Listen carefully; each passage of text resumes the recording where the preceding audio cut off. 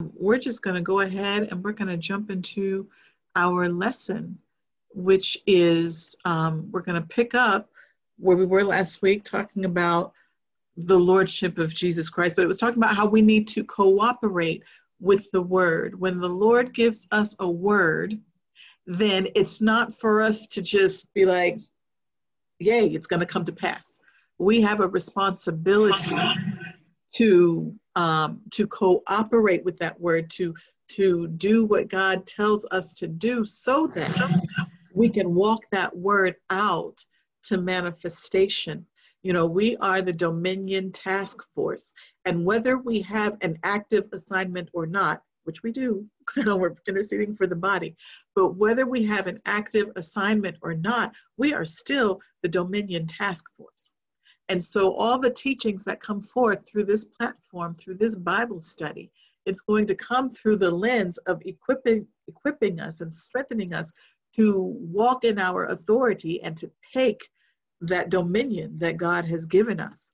And we cannot do that apart from his word. We cannot do that without submitting to his authority, because we can't be an authority if we don't first submit to authority. And it's his authority that we are submitting to. Amen? I'll say it. Amen. Okay. Amen. All right. And Amen. so, thank you. Praise God. And so last week, we ended up talking about the Apostle Paul and how he came to submit to the Lordship of Jesus Christ. And it was not out of love and adoration for him. It was coming, I'll say face to face, but it was coming face to face with someone that he knew was bigger than him, was more powerful than him, and the presence was just so strong that it seems like Paul had no choice. It was like the way the scripture is written, the way I've always perceived it, it was just reflex. Lord, who are you? And that is when Jesus said, I am Jesus, the one that you are persecuting. And we know that in Romans 10:9, it's this same Paul, he was Saul then, but it's Paul who wrote that if thou confess with thy mouth the Lord Jesus, confess that he is Lord, and believe in your heart that God raised him from the dead, thou shalt be saved. When we confess him as Lord, we shall be saved. That means that the salvation comes when you submit to the Lordship. Why? Because the Lord, Jesus Christ, is the one who's going to teach us how to access that salvation, how to walk in that salvation, how to operate that salvation, and even how to impart that salvation to others through the sharing of the gospel of Jesus Christ. For others who receive Jesus as Savior, yay, Jesus died for my sins, I'm going to heaven now, I'm not going to hell.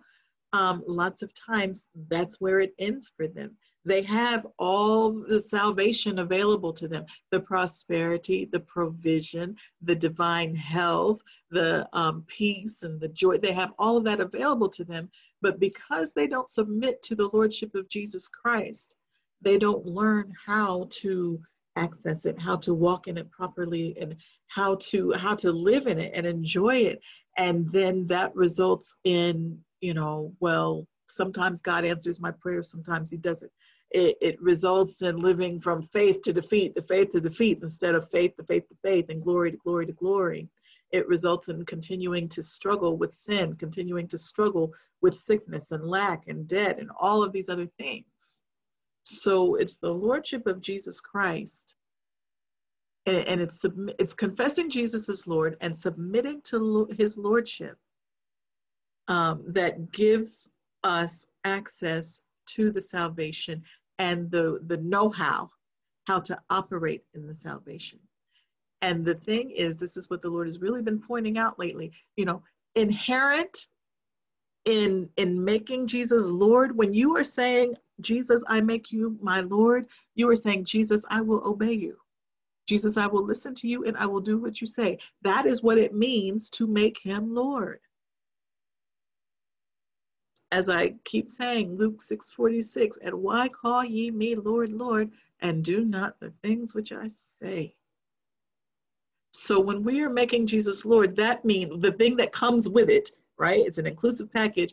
The assumption is, the expectation is that I'm going to do what he says. So everybody who said, yes, Jesus is my Lord and Savior, look at the fruit. Look at the fruit.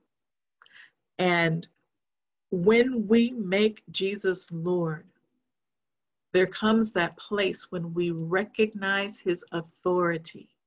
What he says goes. What he says is right.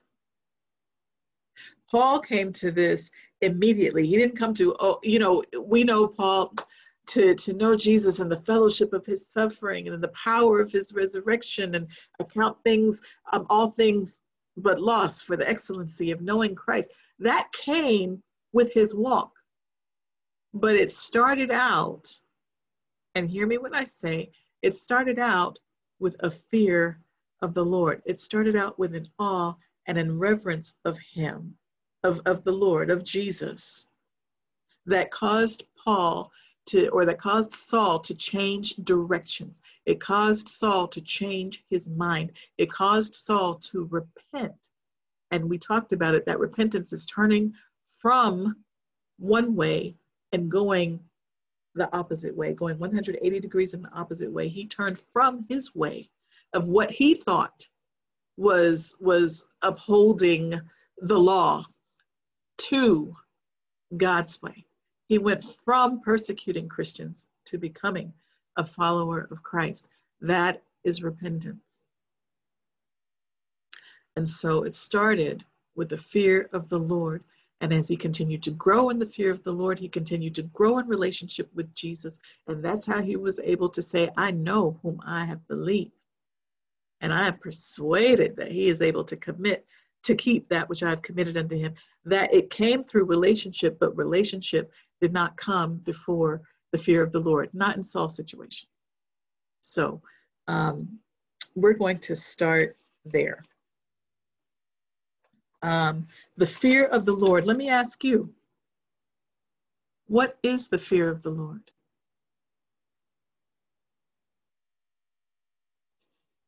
How would you define the fear of the Lord? I'll answer. I'll give what I think. Okay.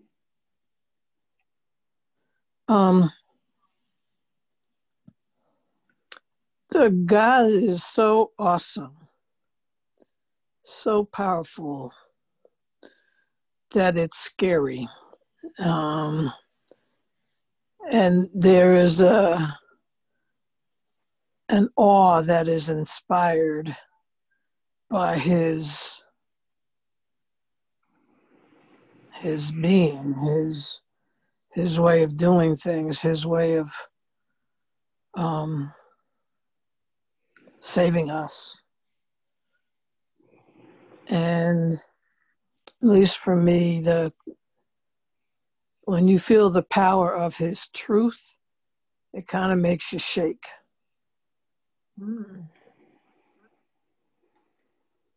Okay.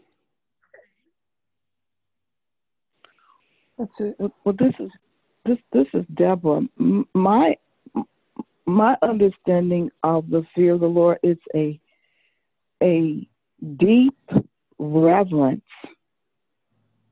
of the fact that he is the Almighty God, but it is also a mixture that from that reverence, a love for him that produces allegiance and devotion, and the highest regard and value for what he says he values.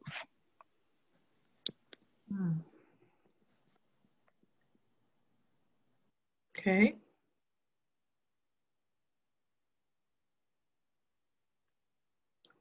Anybody else?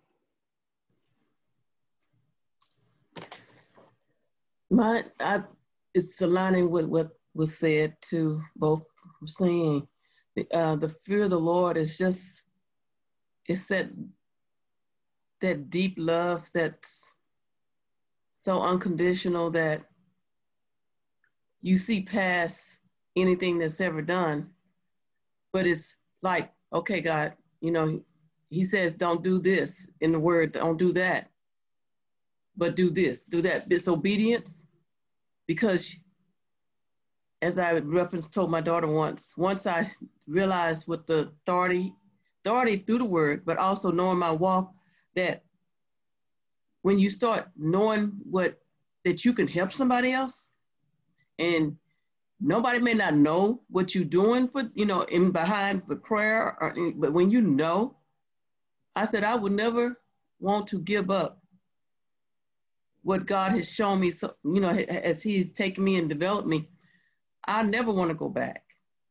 It's a sacrifice of, I don't want to be out of his line. I don't want to be out of his will. I want to be where he wants me to be. So that's where, if I have to make choices, or anybody, you know, it's like that reverential fear, that it's not a fear, it's a love, that I just got to do your will. It's just that passion, that deepness is just, I just got to do your will. Because it just feels like you out of, if I step out and don't do his will, it's not a punishment, but there are things that I'm not lining up what he wants to do, and sometimes you can see consequences or something slowing down in your life. So that's where it's like, don't be afraid of me, but just obey me and sacrifice when you need to sacrifice. So I know it's pretty big and broad, but. All right, Michelle, would you like to chime in?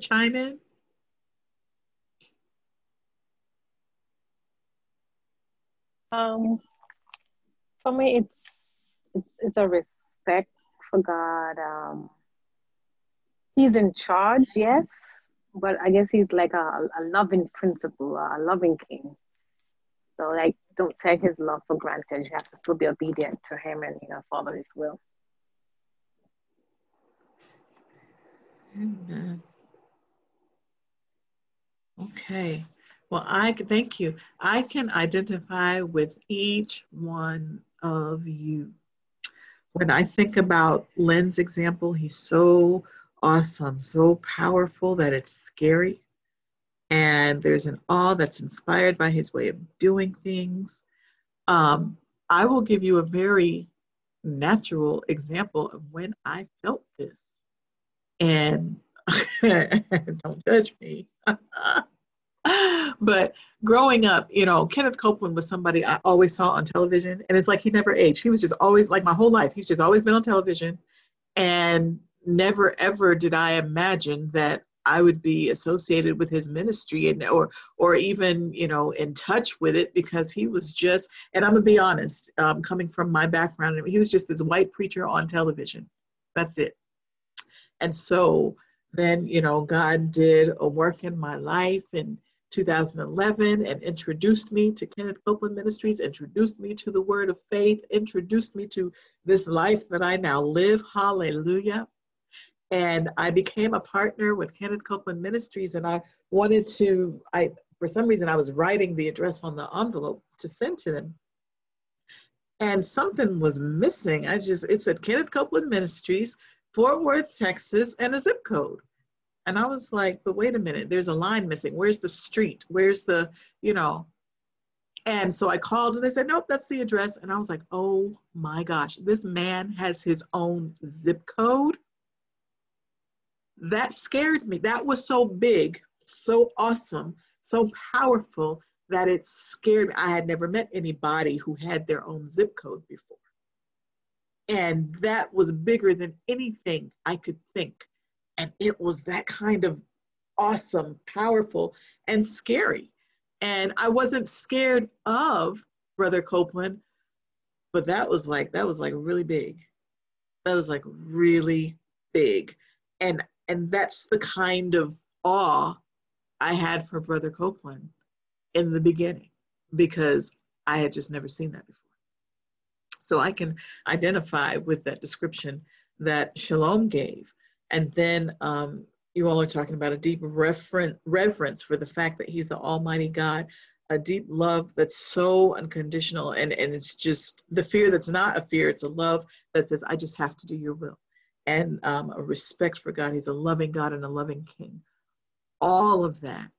And I remember, praise the Lord. Lord, I thank you. I was cleaning my bedroom one day, and in the middle of cleaning my bedroom, the Lord called to me, and he just wanted me to kneel down beside my bed.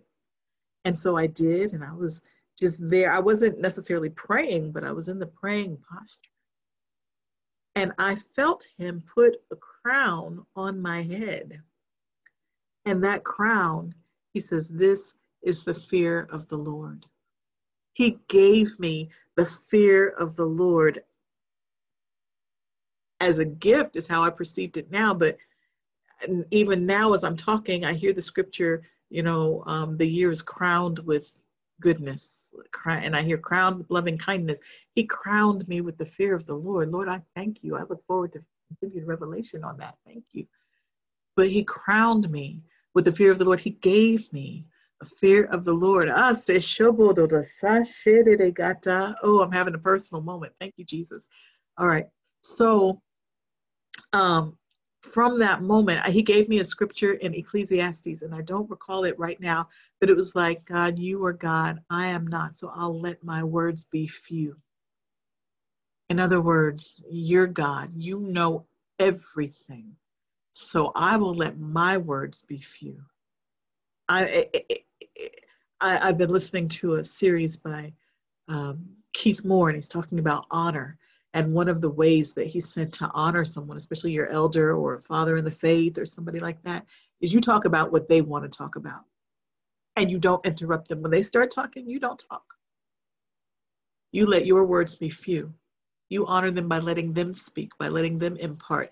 And if you want to have a conversation with them, don't just start talking about what you want to talk about. You find out what they want to talk about. And when they start talking, you talk about that. And so that scripture God gave me in Ecclesiastes, and I'm paraphrasing, but this was my understanding of it. You are God, I am not. I will let my words be few.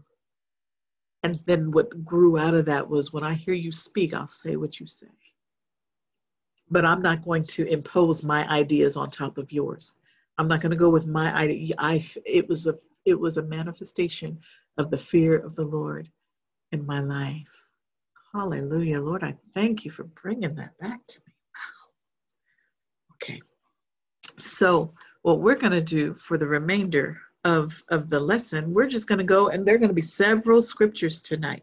So get ready. Most of them are going to come out of the King James, unless you have another version, but there's only one in particular where I want amplified. So that's what I'm trying to say.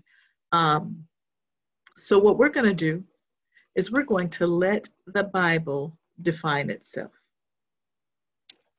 We're going to let the Bible define itself. What is the fear of the Lord? So let's look at Proverbs chapter 1, verse 7. And when somebody gets it, let's turn to it. And there are several scriptures to get through, so we'll stop when time is up, but I'd like to get through as many as we can. Proverbs chapter 1, verse 7. The fear of the Lord is the beginning of knowledge, but fools despise wisdom and instructions. Amen. Amen. Right there. I'm going to read it one more time, Michelle, because your voice was a little bit low, but I'll just read it for the clarity of the video. Thank you. The fear of the Lord is the beginning of knowledge, but fools despise wisdom and instruction. The word there that I want us to pay attention to is knowledge.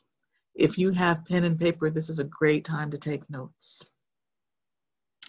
That word knowledge in the Hebrew, the definition says, in the highest sense, it is the knowledge of God, including obedience.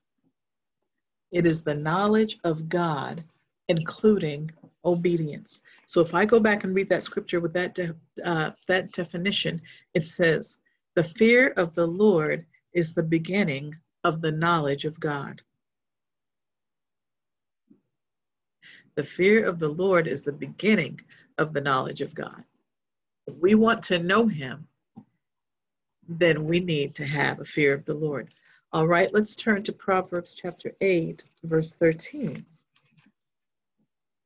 The fear of the Lord is to hate evil, pride and arrogancy, and the evil way, and the forward mouth do I hate. Amen. The fear of the Lord is to hate evil, pride and arrogancy, and the evil way, and the froward mouth do I hate. The key word in this scripture is evil. In this scripture, the word evil, it means evil, it means distress, it means misery, it means injury, and it means calamity. Again, evil, distress, misery, injury, and calamity. So that sounds like the curse to me. That sounds like everything Jesus did not come for us to have. And so if we read that scripture now, Proverbs 8:13, with that definition, it says, the fear of the Lord is to hate evil, distress, misery, injury, and calamity. Pride and arrogancy and every way that leads to evil, distress, misery, injury, and calamity, and the froward mouth do I hate. This is emphasizing the heart of Father God for us. This is emphasizing his heart for us, that he doesn't desire for us to experience anything apart from his goodness. The fear of the Lord is, and when we see that word is like that, it's equal to, the fear of the Lord is equal to hating anything that God does not have for us. There was a time, and I have to admit, I enjoy sleeping. I enjoy nap time. I enjoy that. And before I knew better, when I would get sick, I was like, oh, this is such a good time to be sick because my body just wants to sleep, and I'll just lay here and let it do what it does, and I'll just relax. I had no resistance to the cold or the flu or pneumonia or whatever it was, because despite the pain and the discomfort, there was that time of just being still. And I didn't invite it, but I didn't resist it. I was not operating in the fear of the Lord. I was tolerating and even accepting and even nurturing something that God never meant for me. All right, let's turn to Job, chapter 28, verse 28. Job is the book right before Psalms. Job 28, verse 28. And unto man, he said, behold, the fear of the Lord, that is wisdom, and to depart from evil. And then we start over. And to man, he said, behold, the fear of the Lord, that is wisdom, and to depart from evil is understanding. All right, so there are two key words in this scripture. And these words are wisdom and understanding. And all of these definitions that I'm giving you are coming from the Hebrew.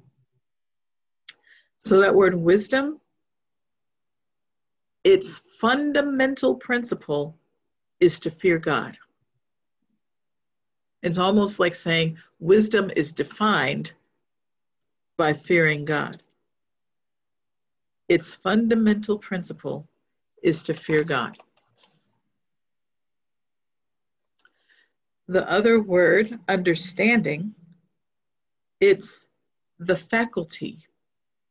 It's an ability for a particular kind of action. Understanding, it's the faculty.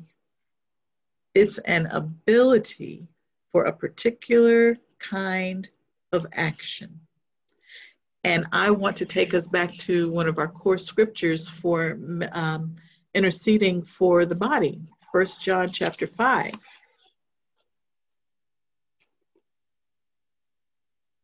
And we will look at verse 20 in the King James Version. We're talking about understanding, which is the faculty and ability for a particular kind of action.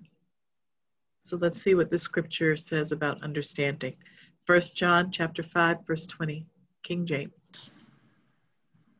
And we know that the Son of God is come and hath given us an understanding that we may know him that is true, and we are in him that is true, even his Son, Jesus Christ. This is the true God and eternal life. Thank you. So the Son of God is come, and he has given us what? Life. The faculty and the ability. Yes, now, and in this scripture, what? The faculty and the ability to do what? Understanding. Understanding. No, understand is the faculty and the ability. Understanding is the faculty and the ability. So if we use that definition in this scripture, it says, and we know that the Son of God is come and hath given us a faculty and an ability to do what? To know him. To know him. To know him that is true. And even his Son, Jesus Christ. To know him. So here, and if we go back to the definition we just looked at, the word knowledge in Proverbs 1:7, knowledge is talking about the knowledge of God. You see how all of this is going together? So let me go back to Job 28:28 real quick. And unto man he said, behold, the fear of the Lord, that is wisdom. And to depart from evil, distress, calamity, injury, everything God did not intend for us. To depart from everything God did not intend for us, for us, that is understanding. So if I were to say it another way, just summarizing the scripture, I would say, when you fear the Lord, you are demonstrating wisdom. When you depart from evil, when you depart from everything the Lord never intended for you, you are demonstrating understanding. You are demonstrating the faculty and the ability to know him.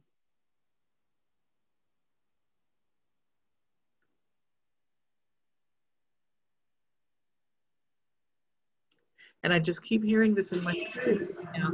The fear of the Lord, this is another protection that's in place. When we have the fear of the Lord, yes? Could I say something in the way that I'm hearing what you're saying and applying it? Okay. Yes, you may.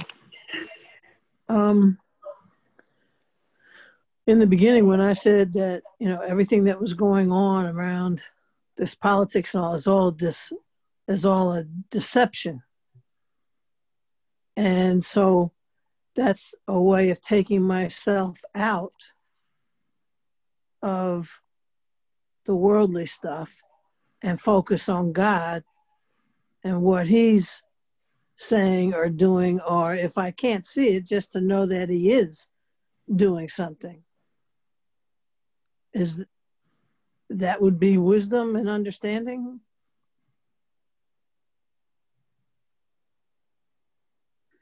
Wisdom. I'm sorry, I was trying to follow you. So when you are not paying attention to all this stuff that's a distraction, then I would say that is understanding. That is departing from the evil way. That is departing from what do you call it in 2 Corinthians 10? Every high thought, those high thoughts that come from the culture or that come from the Lord, help me with my words tonight. But anyway, every high thought, all those things that don't come from God, yes. And because those thoughts and they're bringing feelings of anxiety, feelings of depression, feelings of despair, feelings of injury, calamity, all these things that God did not intend for us. So to depart from them, to no longer give your attention to them, I would say yes, that is understanding, because it's departing from evil. And it's wisdom that shows me to do that. It's wisdom that shows you to do that. And when you demonstrate wisdom by doing that, you are operating in the fear of the Lord. Okay. Okay. This is Deborah. Can I ask something based on what you just said? Yes. So are you saying the fear of the Lord is two parts? Yes. Yes. And Go ahead. So until we're doing two parts, both the knowing what to do and the actual putting into the practice of what we know, we're not actually fearing the Lord until we complete that two-part thing. Is that what you're saying? Yes. Yes. Keep your finger in Job. Well, I think we're done. But anyway, go to Proverbs chapter 3. We're very familiar with verses 5 and 6. Trust in the Lord with all thy heart, and lean not unto thine own understanding. In all thy ways acknowledge him, and he shall direct thy paths. But let's look at verse 7 now. Proverbs chapter 3, verse 7. Lord Jesus, this is good. Be not wise in thine own eyes. Fear the Lord and depart from evil. Be not wise in thine own eyes. We're going to finish talking about wisdom in a second, but wisdom is the fundamental principle to the fear of God. It is like the characteristic of the fear of God. And so when you're operating in your own wisdom, right, when it just said in verse 5, lean not to thine own understanding, we in and of ourselves don't have the wisdom of God. It's the carnal wisdom, even devilish wisdom. James talks about the different kinds of wisdom. Okay, so be not wise in thine own eyes. Don't operate in your own wisdom. Fear the Lord. What we're talking about, when you say fear the Lord, you can, it's almost like you can substitute the word wisdom, because it's like I said, when you fear the Lord, you are demonstrating wisdom. You cannot operate in the fear of the Lord without demonstrating the wisdom of God. So that's be not wise in thine own eyes, okay? Now here's the two-part, Deborah. Fear the Lord, depart from evil. Operate in the wisdom of God. Depart from everything that's not for us.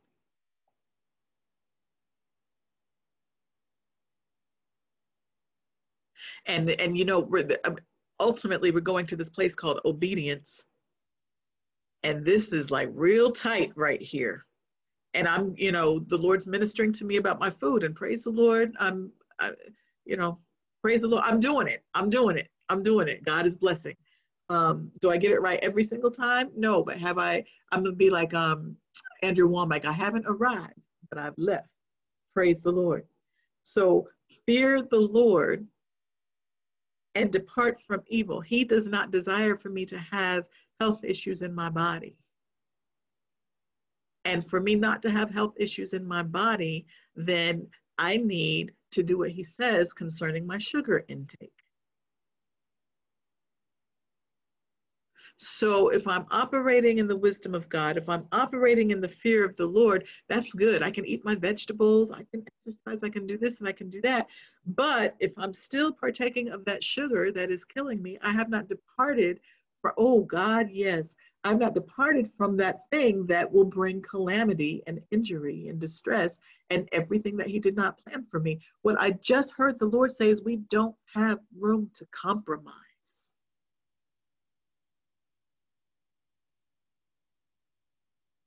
We don't have room to compromise. And this is where the fear of the Lord comes in, where we're talking about the knowledge. Proverbs 1:7, the knowledge, getting to know him, including obedience, because when we get to know his heart for us, when we have the faculty and the ability to know God and how he loves us and how he cares for us, that's how we develop a love for him. We love him because he first loved us. And when we reach that place, it's like, how can I not serve you? I've got to serve you. Because we're learning his heart for us and how he wants to keep us away from these evil things. And so it takes us out of that performance mentality where I do good, get good, do bad, get bad. It takes us out of that place of condemnation where, oh, I'm just so down on myself because I disobeyed. It's good to be godly sorry in that, Lord, I'm so sorry that I disappointed you. I'm so sorry. But even more, you realize that, he's not angry at you, pointing his finger at you, saying, get out of my face. You feel that because you know that you forfeited God's best for you in that situation. And you don't want to disappoint his love for you.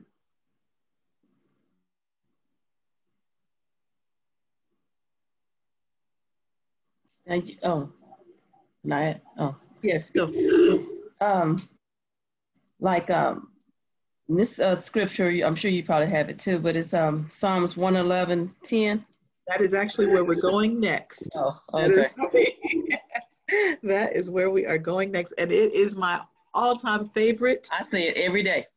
Yeah, every day. Speak it every day. Then we'll let you read it. Oh. The fear of the it's Psalms 111:10. I'm reading out the King James. The fear of the Lord is the beginning of wisdom. A good understanding have all they that have all that do his commandments. His praise endure it forever. I focus on the first sentence, the first line. So I said, the fear of the Lord is the beginning of wisdom. I always ask. Yes. And so we're going to continue with that. So the entire verse says, the fear of the Lord is the beginning of wisdom, a good understanding of all they praise that do his commandments. His praise endureth forever. How can it not? When we come to that place of awe and reverence of him, his praise endureth forever. Glory to God. And so the key word in this scripture is beginning. The fear of the Lord is the beginning of wisdom. Now, we already know that wisdom, the fundamental principle of wisdom, is the fear of the Lord. So it's like wisdom cannot operate without the fear of the Lord. Well, now the fear of the Lord is the beginning of wisdom. That word beginning, it means it's the absolute chief thing. The fear of the Lord is the absolute chief thing of wisdom. If you were to take the fear of the Lord out of wisdom, it would no longer be wisdom. We're on Psalm 111. Psalm 111, verse 10. Verse what? 10. Oh.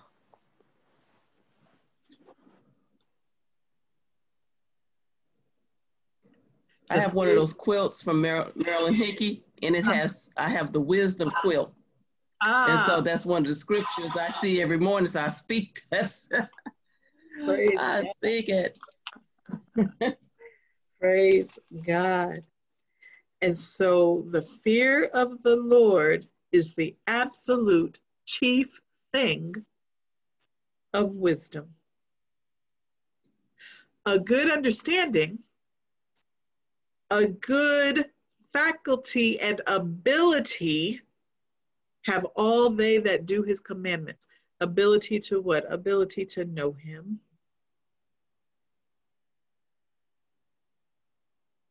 I have a question. Yeah. Did I just understand when you were saying the last thing you said before you were about to say what you're saying? Am I understanding you to say that the wisdom contains the fear of the Lord, and the fear of the Lord initiates wisdom, or it puts it into motion? That's not what I said. That may be what you've gotten by revelation. That is not what I said. I said the fear of the Lord is the absolute chief thing of wisdom. The thing that wisdom holds highest, the thing that, I guess so, the thing that makes wisdom operate, the thing that makes wisdom what it is the fear of the Lord. If wisdom did not include the fear of the Lord, it wouldn't be wisdom. Think about it. If you are looking at the ingredients on a food item, and you know how they list the ingredients based on the order of how much is in there. What the most prominent ingredient comes first, the least prominent comes last. And then think about those commercials that are boasting that they're all natural, so they don't have all these words you don't understand, you know. And so think of the fear of the Lord as, or think of wisdom as that, and its ingredient, its primary ingredient is the fear of the Lord. Ah.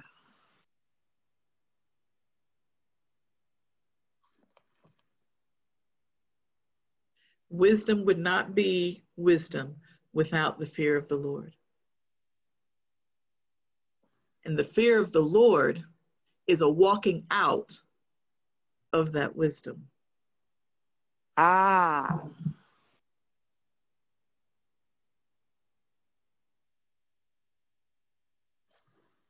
Everybody clear?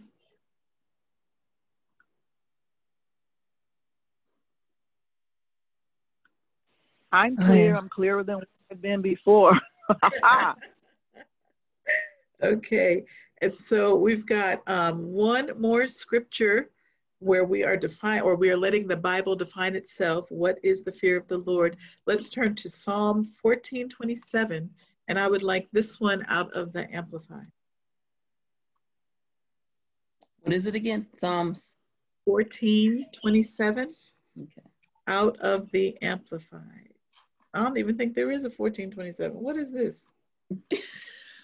Lord Jesus, wait, I have it. I'm gonna have to get my journal because I wrote it down wrong. Give me a moment. Oh, praise the Lord, the journal's right here. That's too funny. I thought it looked funny when I wrote it. Thank you, Lord, you're so wonderful. Proverbs 14:27. Oh. Thank you. Proverbs 14:27, Amplified. I'll read it. Okay. Okay. Reverent and worshipful fear of the Lord is a fountain of life, that one may avoid the snares of death. Amen. And so we've got two key words in the scripture. And the words are fountain and life. Reverent and worshipful fear of the Lord is a fountain of life, that one may avoid, hallelujah, the snares of death. That word fountain means source. So I'll read it again. Reverent and worshipful fear of the Lord is the source of life, that one may avoid the snares of death. And then that word life, not only does it mean life, but it means sustenance. Oh my goodness, that's like keeping power, isn't it? Reverent and worshipful fear of the Lord is a fountain of life. The reverent and worshipful fear of the Lord is the source of life and sustenance, that one may avoid the snares of death. Glory to God. I'm serious. I just keep hearing his protection, his protection, his protection. Mm-hmm. Because I'm telling you, with everything that's coming down the pike where our nation is concerned, you know, it's in Proverbs 18, I want to say 18:14, but it's in Proverbs 14. Are we there? Oh, we're there. Well, how about we just look? 18, not 14. 18. Yeah, 18:10. The name of the Lord is a strong tower. The righteous runneth into it and is safe. And the name of the Lord is a strong tower. The righteous. Who are the righteous? Those who do things the way God says. They do what God says and they do it the way he says it. We run into that tower of his name. Glory to God. And we are safe. When he's talking to us about sanctification, he's showing us his safety. When he's talking to us about loving the truth, he's showing us his safety. When he's talking to us about the fear of the Lord, he's showing us his safety. And if we take heed to these things and we apply these things to our lives, we will experience his safety no matter what kind of chaos happens in this earthly realm.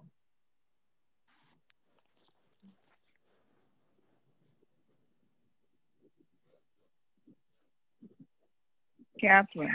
Yes. There is also a great scripture that goes along with what you just said. Yes. It's in Psalms 25:14 in the Amplified Translation. Yes, one of my favorites. Give me a minute to get there, and I'll ask you to read it for us, please. The secret of the sweet, satisfying companionship of the Lord have they who fear, reverence, and worship him. And he will show them his covenant and reveal to them the deep inner meaning. Amen. What Amen. verse is that? Psalm 25:14 in the Amplified Translation, and in the King James it just says, the secret of the Lord is with them that fear him, and he will show them his covenant. That is one of my absolute favorites. I'm like, oh, I just fell in love with Jesus again. Ooh. Amen. Amen. And so with that, let's go back to, what was the scripture? Psalm 111:10. I want to read that out of the Amplified because this is what I was going to say before we got off in that other discussion. So this is a perfect segue. Psalm 111:10. Are we ready? Let me know and I'll read it. I'm going to read the whole thing, but the part I'm going to focus on is the part that talks about a good understanding. But check it out, talking about how wisdom and the fear of the Lord go together. Psalm 111, verse 10 in the Amplified Classic. The reverent fear and worship of the Lord is the beginning of wisdom and skill, the preceding and the first essential, the prerequisite and the alphabet. So that's how intertwined the fear of the Lord and wisdom are. But here we go. It says, a good understanding, wisdom, and meaning have all those who do the will of the Lord. That's the part I want to focus on. So that doing part, that's our obedience part. But it says a good understanding, that's the faculty and the ability. And we're going to say to understand him, because we talked about Proverbs 1:7, where it talked about the knowledge of the Lord. A good faculty and ability to understand him.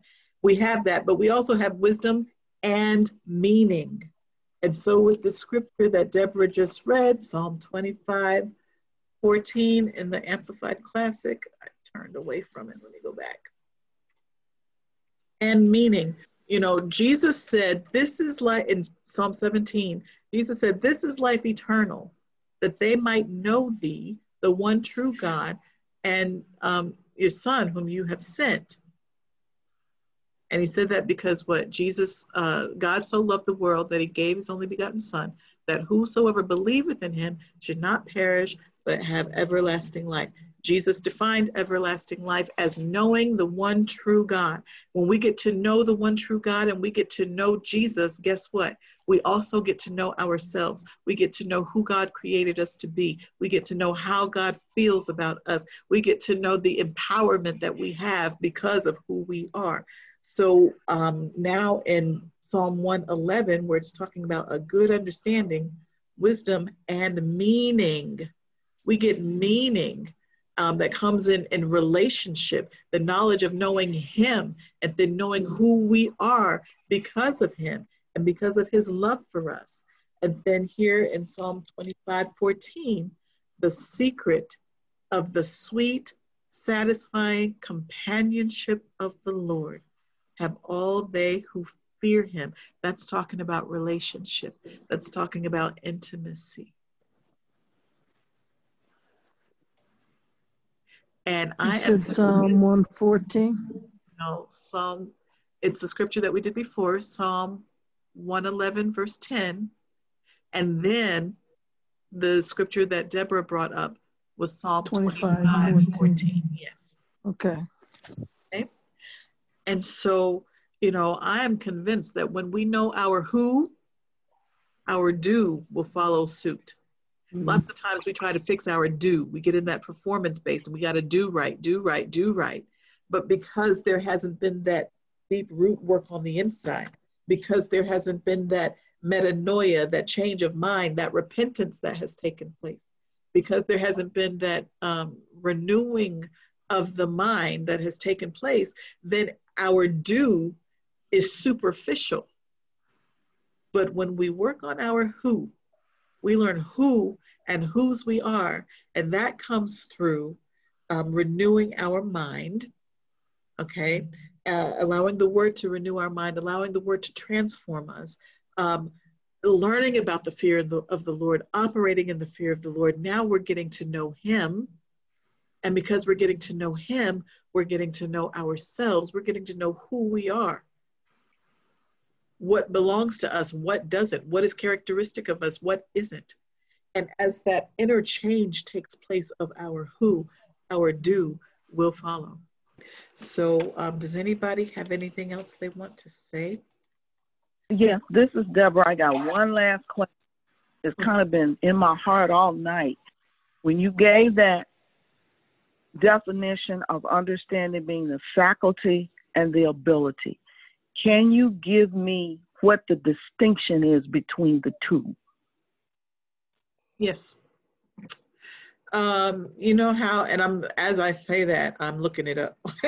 But I remember because I did the study myself because I had the same question. And it was one where it's like, I know I need to continue to revisit, but I'll let this refresh my mind. And I will, okay, so I'm going to just read from dictionary.com right now. So the faculty is an ability, natural or acquired for a particular, for a particular kind of action. But here's how I think of faculty. Here's the second definition. This is how I remember. One of the powers of the mind as memory or reason or speech, an inherent capability of the body. The faculty is the capability to do it. I have the capability, meaning, it's like I might be able to,